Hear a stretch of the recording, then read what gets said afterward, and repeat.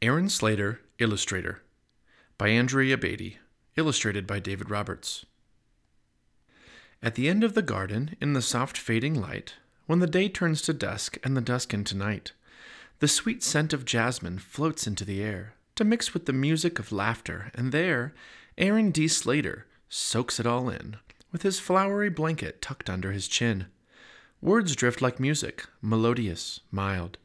A sweet summer song for a sweet summer child, who drifts off to sleep as the cottonwoods sway at the end of the garden, at the end of the day. It's summer, then summer, and summer once more, and soon Aaron D. is a youngster of 4. The jasmine climbs higher, the roses have grown, and Aaron himself has a spot of his own for seedlings and saplings beside the slate walk, which he illustrates daily with a bucket of chalk. But what he loves most, what makes Aaron's heart sing, is to listen to books in the old garden swing. To write stories, he thinks, is the greatest of things. But first, he must read. It's the best place to start, and young Aaron wants to with all of his heart. But the words are just squiggles, and try though he might, even with help, Aaron can't get it right. Why can't I do it? Why is it so hard? He goes back to drawing on slate in his yard. It's school time at last in his sunflower socks and poppy red jacket with matching lunchbox. He marches to class with a teacher's bouquet, ready to read by the end of the day. But he doesn't that day, or that month, or that year, and though he makes progress, it's painfully clear he'll never quite get it like all of his friends. Since he'll never stand out, he decides to blend in. And so here he is at the start of grade 2 in his simple white t-shirt and matching white shoes. He tries to keep up, to blend in, and to hide the tangle of feelings he carries inside. At first it goes well, since his teacher is new and a bit overwhelmed by the hullabaloo.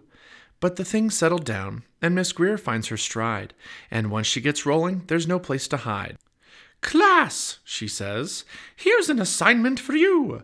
Write me a story, write something true." And so Aaron does what young Aaron must do. He works on his story like the rest of grade 2. He writes through the evening, he writes through the night, he writes and he writes till the dawn's early light. Then he drags off to school with his shoes filled with lead, and his stomach in knots and a pain in his head, and he waits for his turn with his heart filled with dread. Miss Greer calls his name, and Aaron D. stands, and unfolds the sheet in his trembling hands. And he reads, well, he tries, but it's so hard to start, with 33 eyes peering into his heart.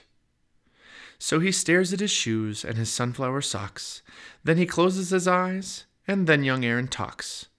Once, there was a flower. No, wait, I know. Once there was a magical flower, which gave all who held it extraordinary power. And so begins the most perfect of tales of an imperfect hero whose courage fails, when the day turns to dusk and the dusk into night, and the moon rises high and the dragons take flight. And who learns after all in the wee morning hours, strength comes from the heart and not magical flowers, that beauty and kindness and loving and art lend courage to all with a welcoming heart.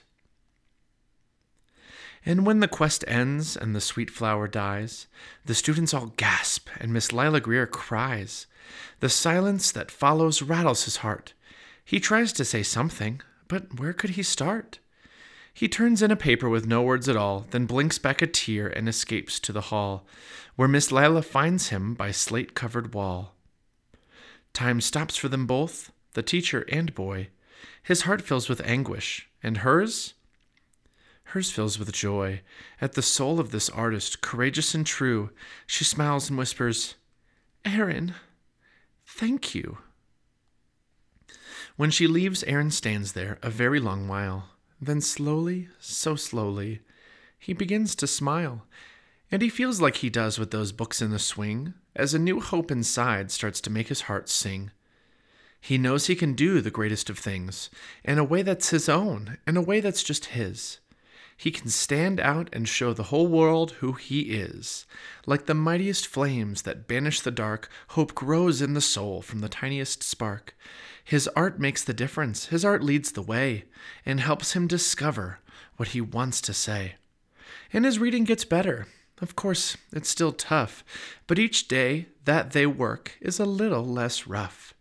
Like all imperfect heroes at the start of a quest, he must do what he can and hope for the best.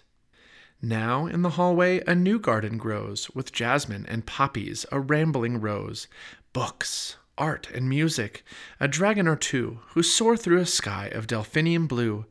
The art tells a story, melodious, mild, furious, fragrant, wonderful, wild. It's all from the heart, and all of it's true, for Aaron, Miss Greer, and the kids of grade 2. It's a place full of beauty for one and for all, the illustrator's garden at the end of the hall.